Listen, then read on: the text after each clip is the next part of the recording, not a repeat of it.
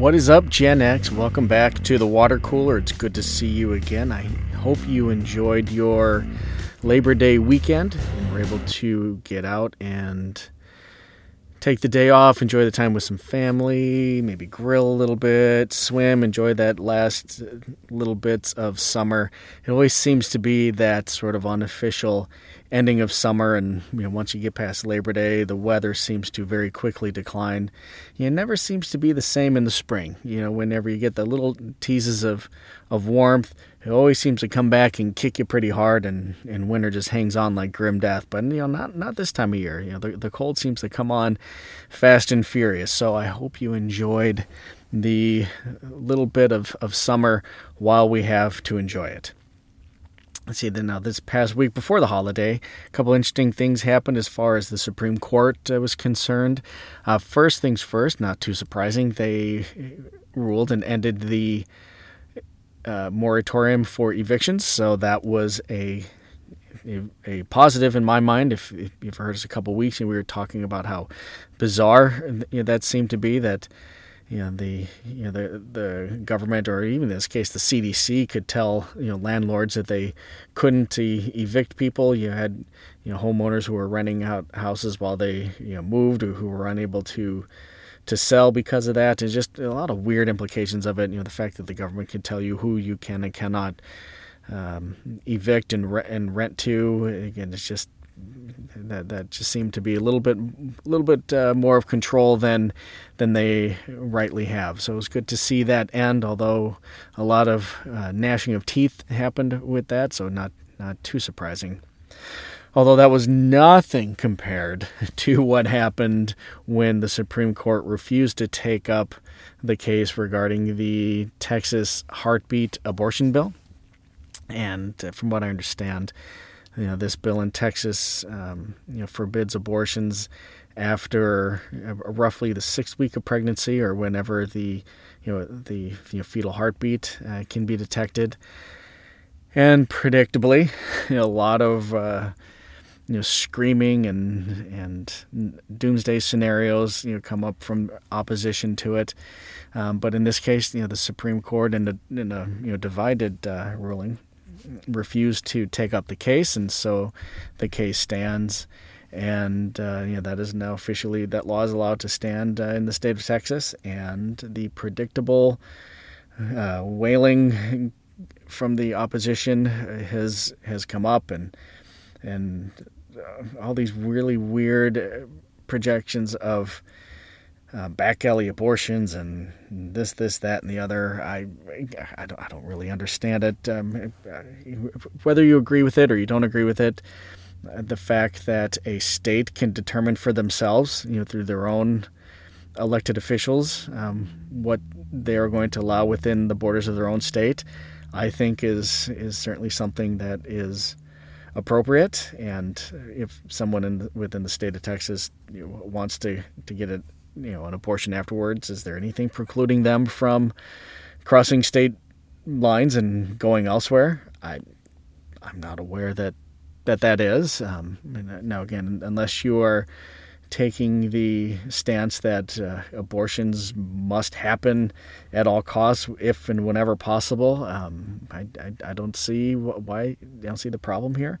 Although they seem to set out the roadmap now of states that are inclined to put up more restrictions as far as abortions go, that they could use the Texas law as a map. So I don't know what will happen if other states will follow suit. I think Florida might be considering something similar, but we will see. But I think the Supreme Court was right here in their ruling, and I applaud them for making that brave choice, because making a choice that's brave tends to not be the Supreme Court's calling card. They tend to fall on something that is more popular, something that will be received a little bit more with warm reception, is certainly by the masses, if nothing else by the press. So I applaud them for having the stones to stand up for what they think was right, and despite what you might hear from the social media rounds, they did not rule against it. They just simply did not take up the case. And that's something that's happened over and over again. When it's something that is on the sort of left side of the spectrum, and cases refuse to be heard. They applaud it. Something goes against him, they have a fit, because we've seen over the years that is something that the left wants to have the judiciary to be a sort of de facto judiciary or legislature. So they like to legislate from the bench. So when it doesn't happen in their favor, they just simply don't know what to do with themselves. But it did kind of begs the question: what happened to legal, safe, and rare? Isn't that kind of the mantra that we heard kind of really since like the 90s? That was the sort of populist trope as far as abortion goes. It should be legal, safe, and rare, but they seem to be legal, hopefully safe, but as much as possible. I don't really understand it. Their actions don't align with what they profess, but that's not too surprising when it comes to anything on the political left. These prospective mothers would certainly have a right to choose an abortion, but or they seem to argue that they should have the right to choose abortions, but again, those same people seem to argue that the state has a right to mandate medical procedures, like say, I don't know, just off the top of my head, a vaccine.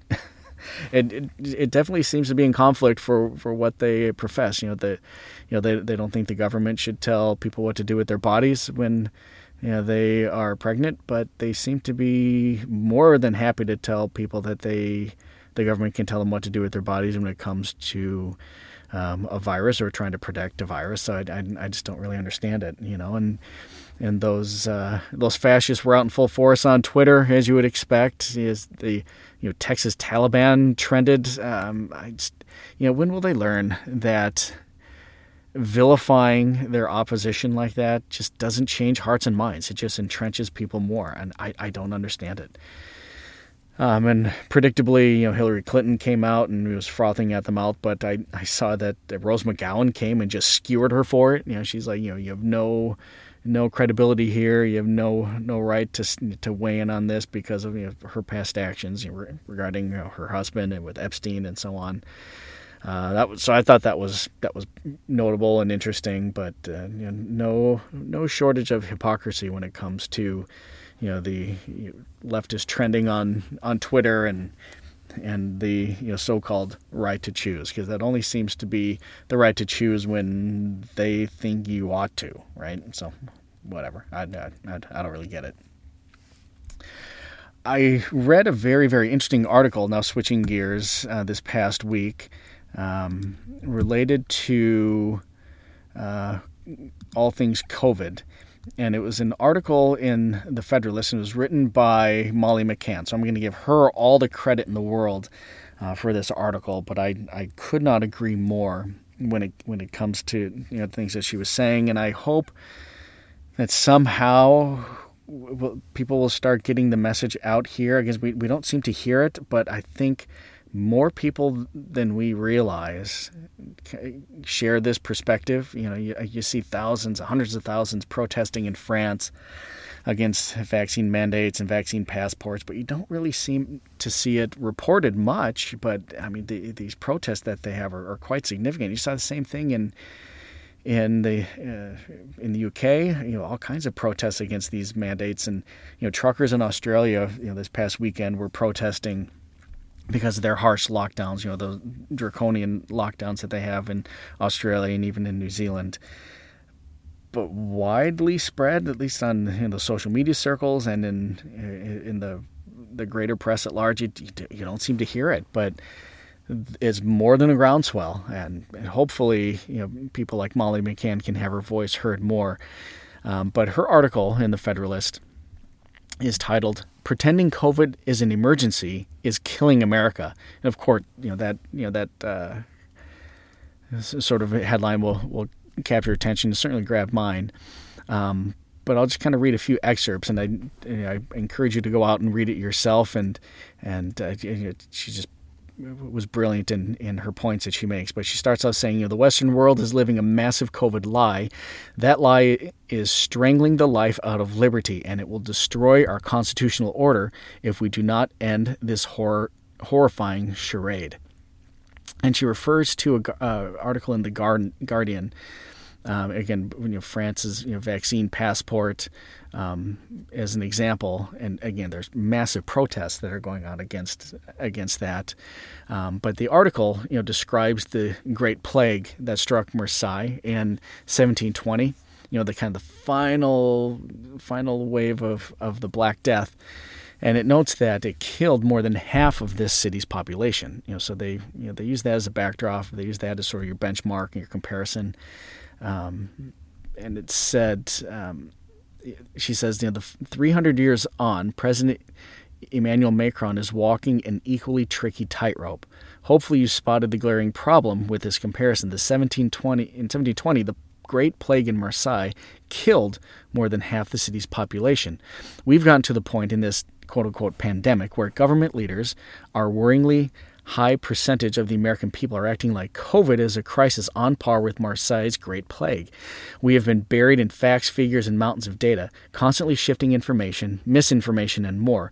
We are relentlessly briefed by the media about the rising infection rates or the current capacity of local ICUs, but cut through it all and ask how many Americans are dying.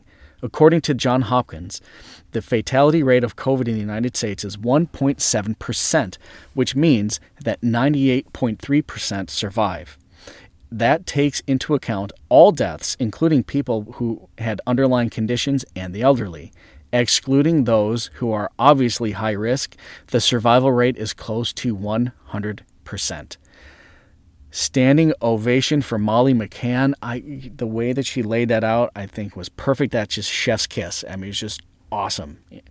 She goes on to say, if COVID were ever an emergency, it is no longer now, and it has not been for quite a long time. It is a nasty disease, to be sure, but it is one that we are going to have to live with and learn to treat. Again, I've been saying this for a number of weeks. Stop moving the goalposts. Stop acting like zero infections or zero cases is the goal, because it's never going to happen. Not in your lifetime, not in mine, not in our kids' likely. This is just here. We're going to have to deal with it, and in all likelihood, we're probably all going to get it at some point in time. We just have to live with it.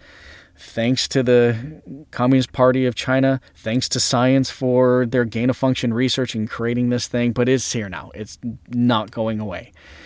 We're not going to inoculate it away, like we did, smallpox or polio or a number of other things. We're just not, and we can't act like we can. And the way that she says it now, it's something that we have to learn to live with and treat. And the more I keep thinking that we should focus on the treatment of this thing, the more, and bizarrely, people are just railing against the treatment of it. You saw this past week where ivermectin came under scope and was mocked left and right as a horse tranquilizer and this, that, and the other. And then where this thing won the Nobel Prize a number of years ago for being innovative and being able to treat malaria like symptoms in Africa and so on. It had all kinds of great benefits. And it's true, it's not yet approved by the FDA to treat COVID, but there are some who find promise in it. Not the least notable of which was Joe Rogan. This past weekend, he came down positive with it, and he said the first day he felt really bad, but he took ivermectin among other regimens, and within a day he felt fine, and in short order he tested negative for it. So again, take that for what you will. It might be somewhat anecdotal, but at least in his case, under the care of his doctor, that's what he did, and it worked. But now then you have all these fantastic articles and headlines that get a lot of attention, like the Rolling Stone. I think said in Miami or somewhere that 70% of people in trying to be treated in emergency rooms, including gunshot victims, were turned away because so many people are checking themselves into ERs because of ivermectin poisoning and blah blah blah blah blah blah blah blah. Well, it turns out that less than 2% or so were fallen into that case, and they had to quietly retract their assertions, quietly retract that article, which really almost probably means that like a person in the ER came in with that, but they just ran with it, extrapolated, made it something that it wasn't, and here we are. But that's what we get with the media now. They are all about drumming fear with this, but any truth and optimism as far as treatment goes, they squash it quick. Anyway, we'll finish up here with Molly's article.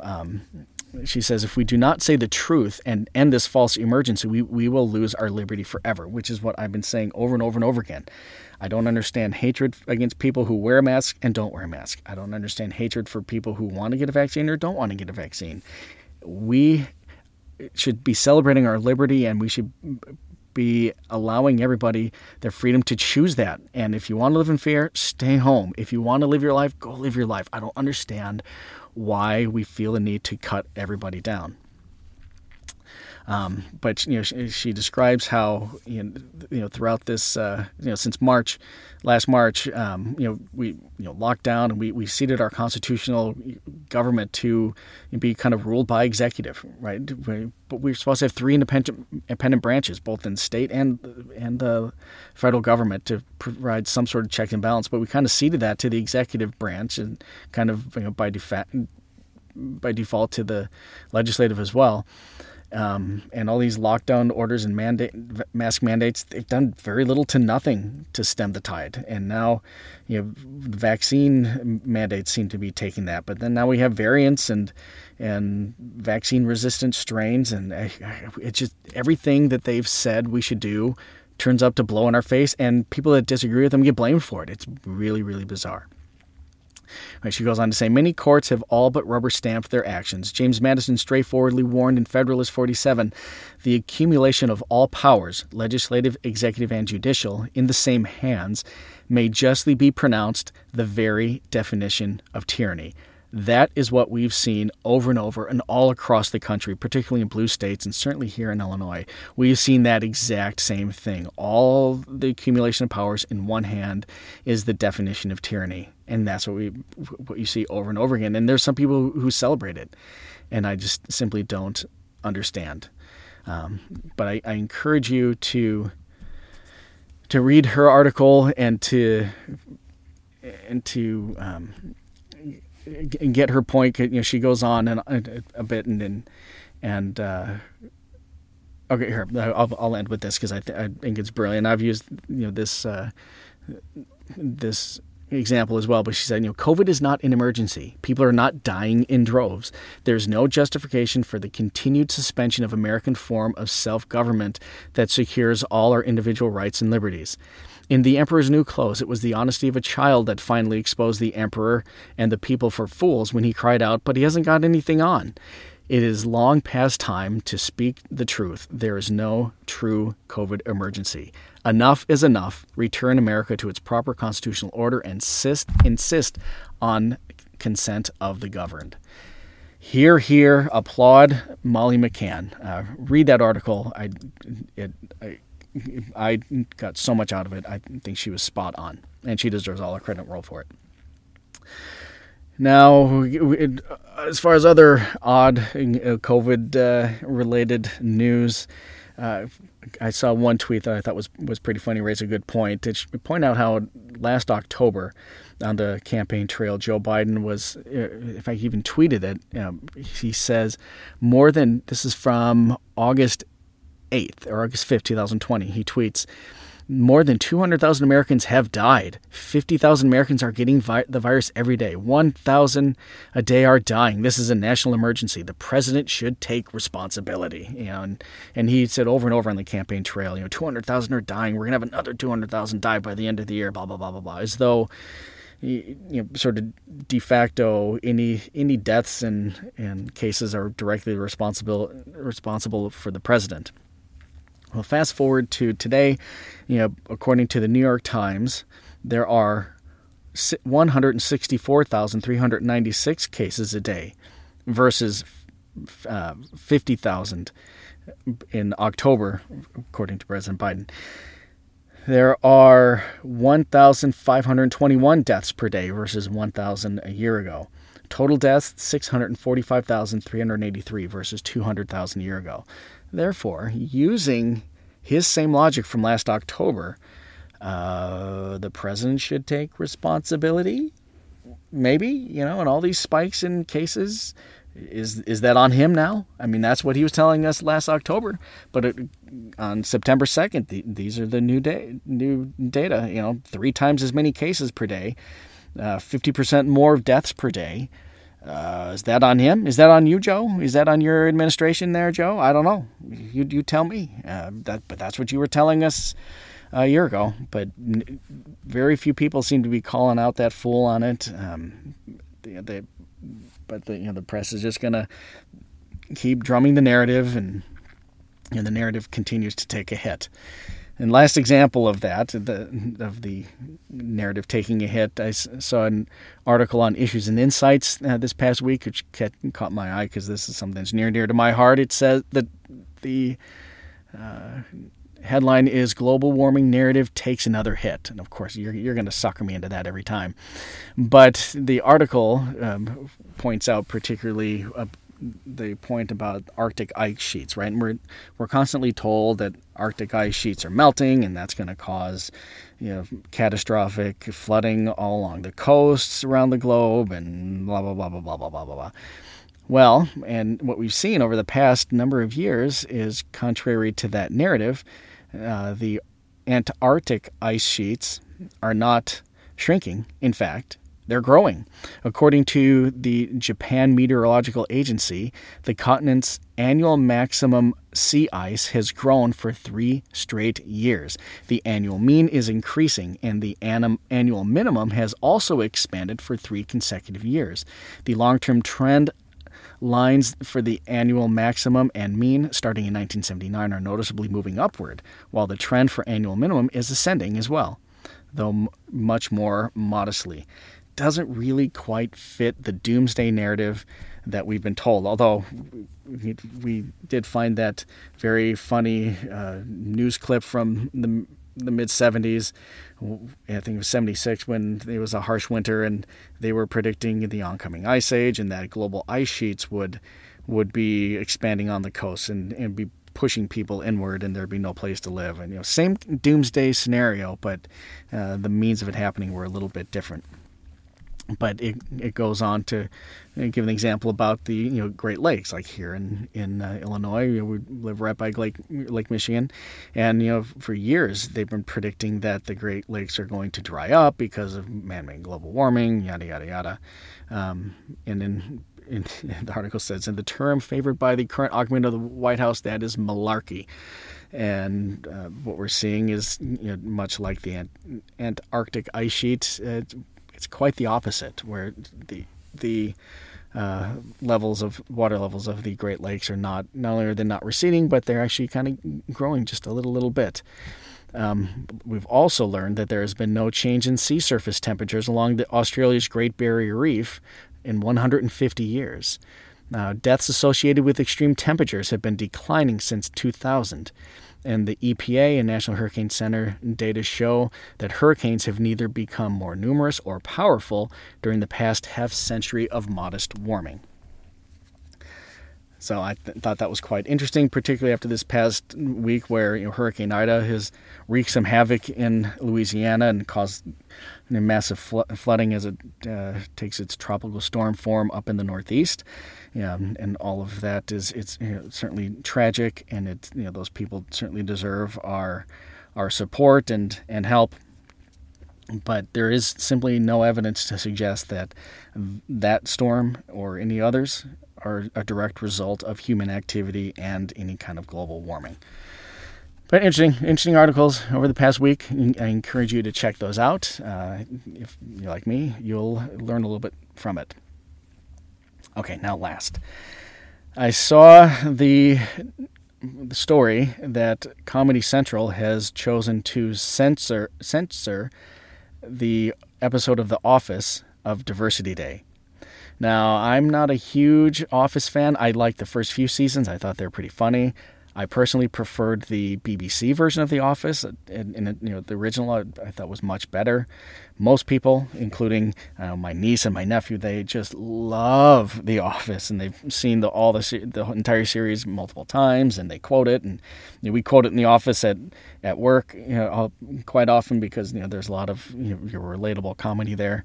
So I appreciate it, but it's not my absolute favorite that it tends to be for a lot of people. But Diversity Day is one of those sort of bellwether of episodes in the series, and it's the one if you can remember that Michael Scott they have a consultant come in to teach about diversity, and he wants to be seen as very accepting and as a leader and open. So he takes exception to someone else coming in and stealing his thunder. So he's going to hold a diversity day, and as you would expect from a sitcom and from Michael Scott, the character, it just descends into the absurd where he has people putting index cards on their forehead with a race written on there, and people are supposed to treat them the way that they would be treated in a very stereotypical way, and it's over the top, it's goofy, and at the end of the episode, of course, Michael Scott comes off looking like a buffoon, and in his attempt to be seen as popular and enlightened, he does the exact opposite, and he's just so over the top and insulting and borderline racist that he is the fool, and it just kind of makes that point, and just makes me wonder and ask the question: is satire dead? Because that was what that episode is, and the satire in that episode is actually quite brilliant. That people who profess themselves to be enlightened and accepting and anti-racist largely tend to be the opposite. They tend to be the opposite of what they profess, and they are so up their own butt they don't even recognize it. They don't even see it. But that's the point of the episode, and the exact point of the episode seems to be the reason why it's being censored. It's odd. And we've seen this over and over again. How many episodes of South Park have been taken off, because of those types of concerns? And I mean, South Park is as satirical as you're going to find on any show. You even had that Michael Jackson episode of The Simpsons, where he sings to Lisa on her birthday. That was taken out of syndication and out of streaming because that one HBO special on Michael Jackson. I mean, it's just weird. I mean, is comedy dead? Is satire dead? Because it certainly feels like it. But it just makes me wonder: do they think we're stupid? Do they think that we are incapable of watching these shows and watching this satire and coming away from it with the salient point like that? I mean, do they think that we're so stupid that we're going to look at Michael Scott and think, oh, gee, that's how I should treat people. That's how we should treat minorities in very stereotypical and insulting in your face way. I mean, is that what they think we're gonna do? I mean, it's absurd, and it's so insulting, and I just can't take it. It just is, and it wasn't always the point of comedy, particularly stand-up comedy, but TV shows as well. Wasn't it the job of comedy to make us a little uncomfortable? To make us laugh at ourselves and to see the absurdity of some of our behavior and kind of break down some of those barriers? When you think back to when we were kids and watching and listening to Richard Pryor and George Carlin and others, and kind of the things that they said, how much they would skewer religion and our government and our culture and those types of things, and not like you necessarily agreed with everything that came out of their mouths, but at the same time you could see their point, you could see the humor that they were injecting, and it made you laugh and kind of made you think a little bit, and you moved on. I don't get why we've come to this point where we just can't laugh at ourselves. We can't have any satire. And it's just it's exhausting. The woke culture it's just warmed over Marxism. And the more people try to embrace it and try to overtly prove themselves as, say, like they're not racist, almost only makes them more racist. They try to make themselves to be not sexist, they prove themselves to be even more. I just can't get it. And I certainly don't need more TV shows to be censored and taken off of the air, but, that's just me. I'm a Gen Xer. I grew up all this stuff. I can take it, but maybe others can't. I don't know. Whatever. Well, with that, I'm going to take my cup of water. I'm going to go back to work and get back to the routine after our holiday weekend. So until next time, keep working hard, keep fighting all the nonsense, and I will see you next time. Shout out to Bart Simpson, and I'll see you later. Stay cool, Gen X.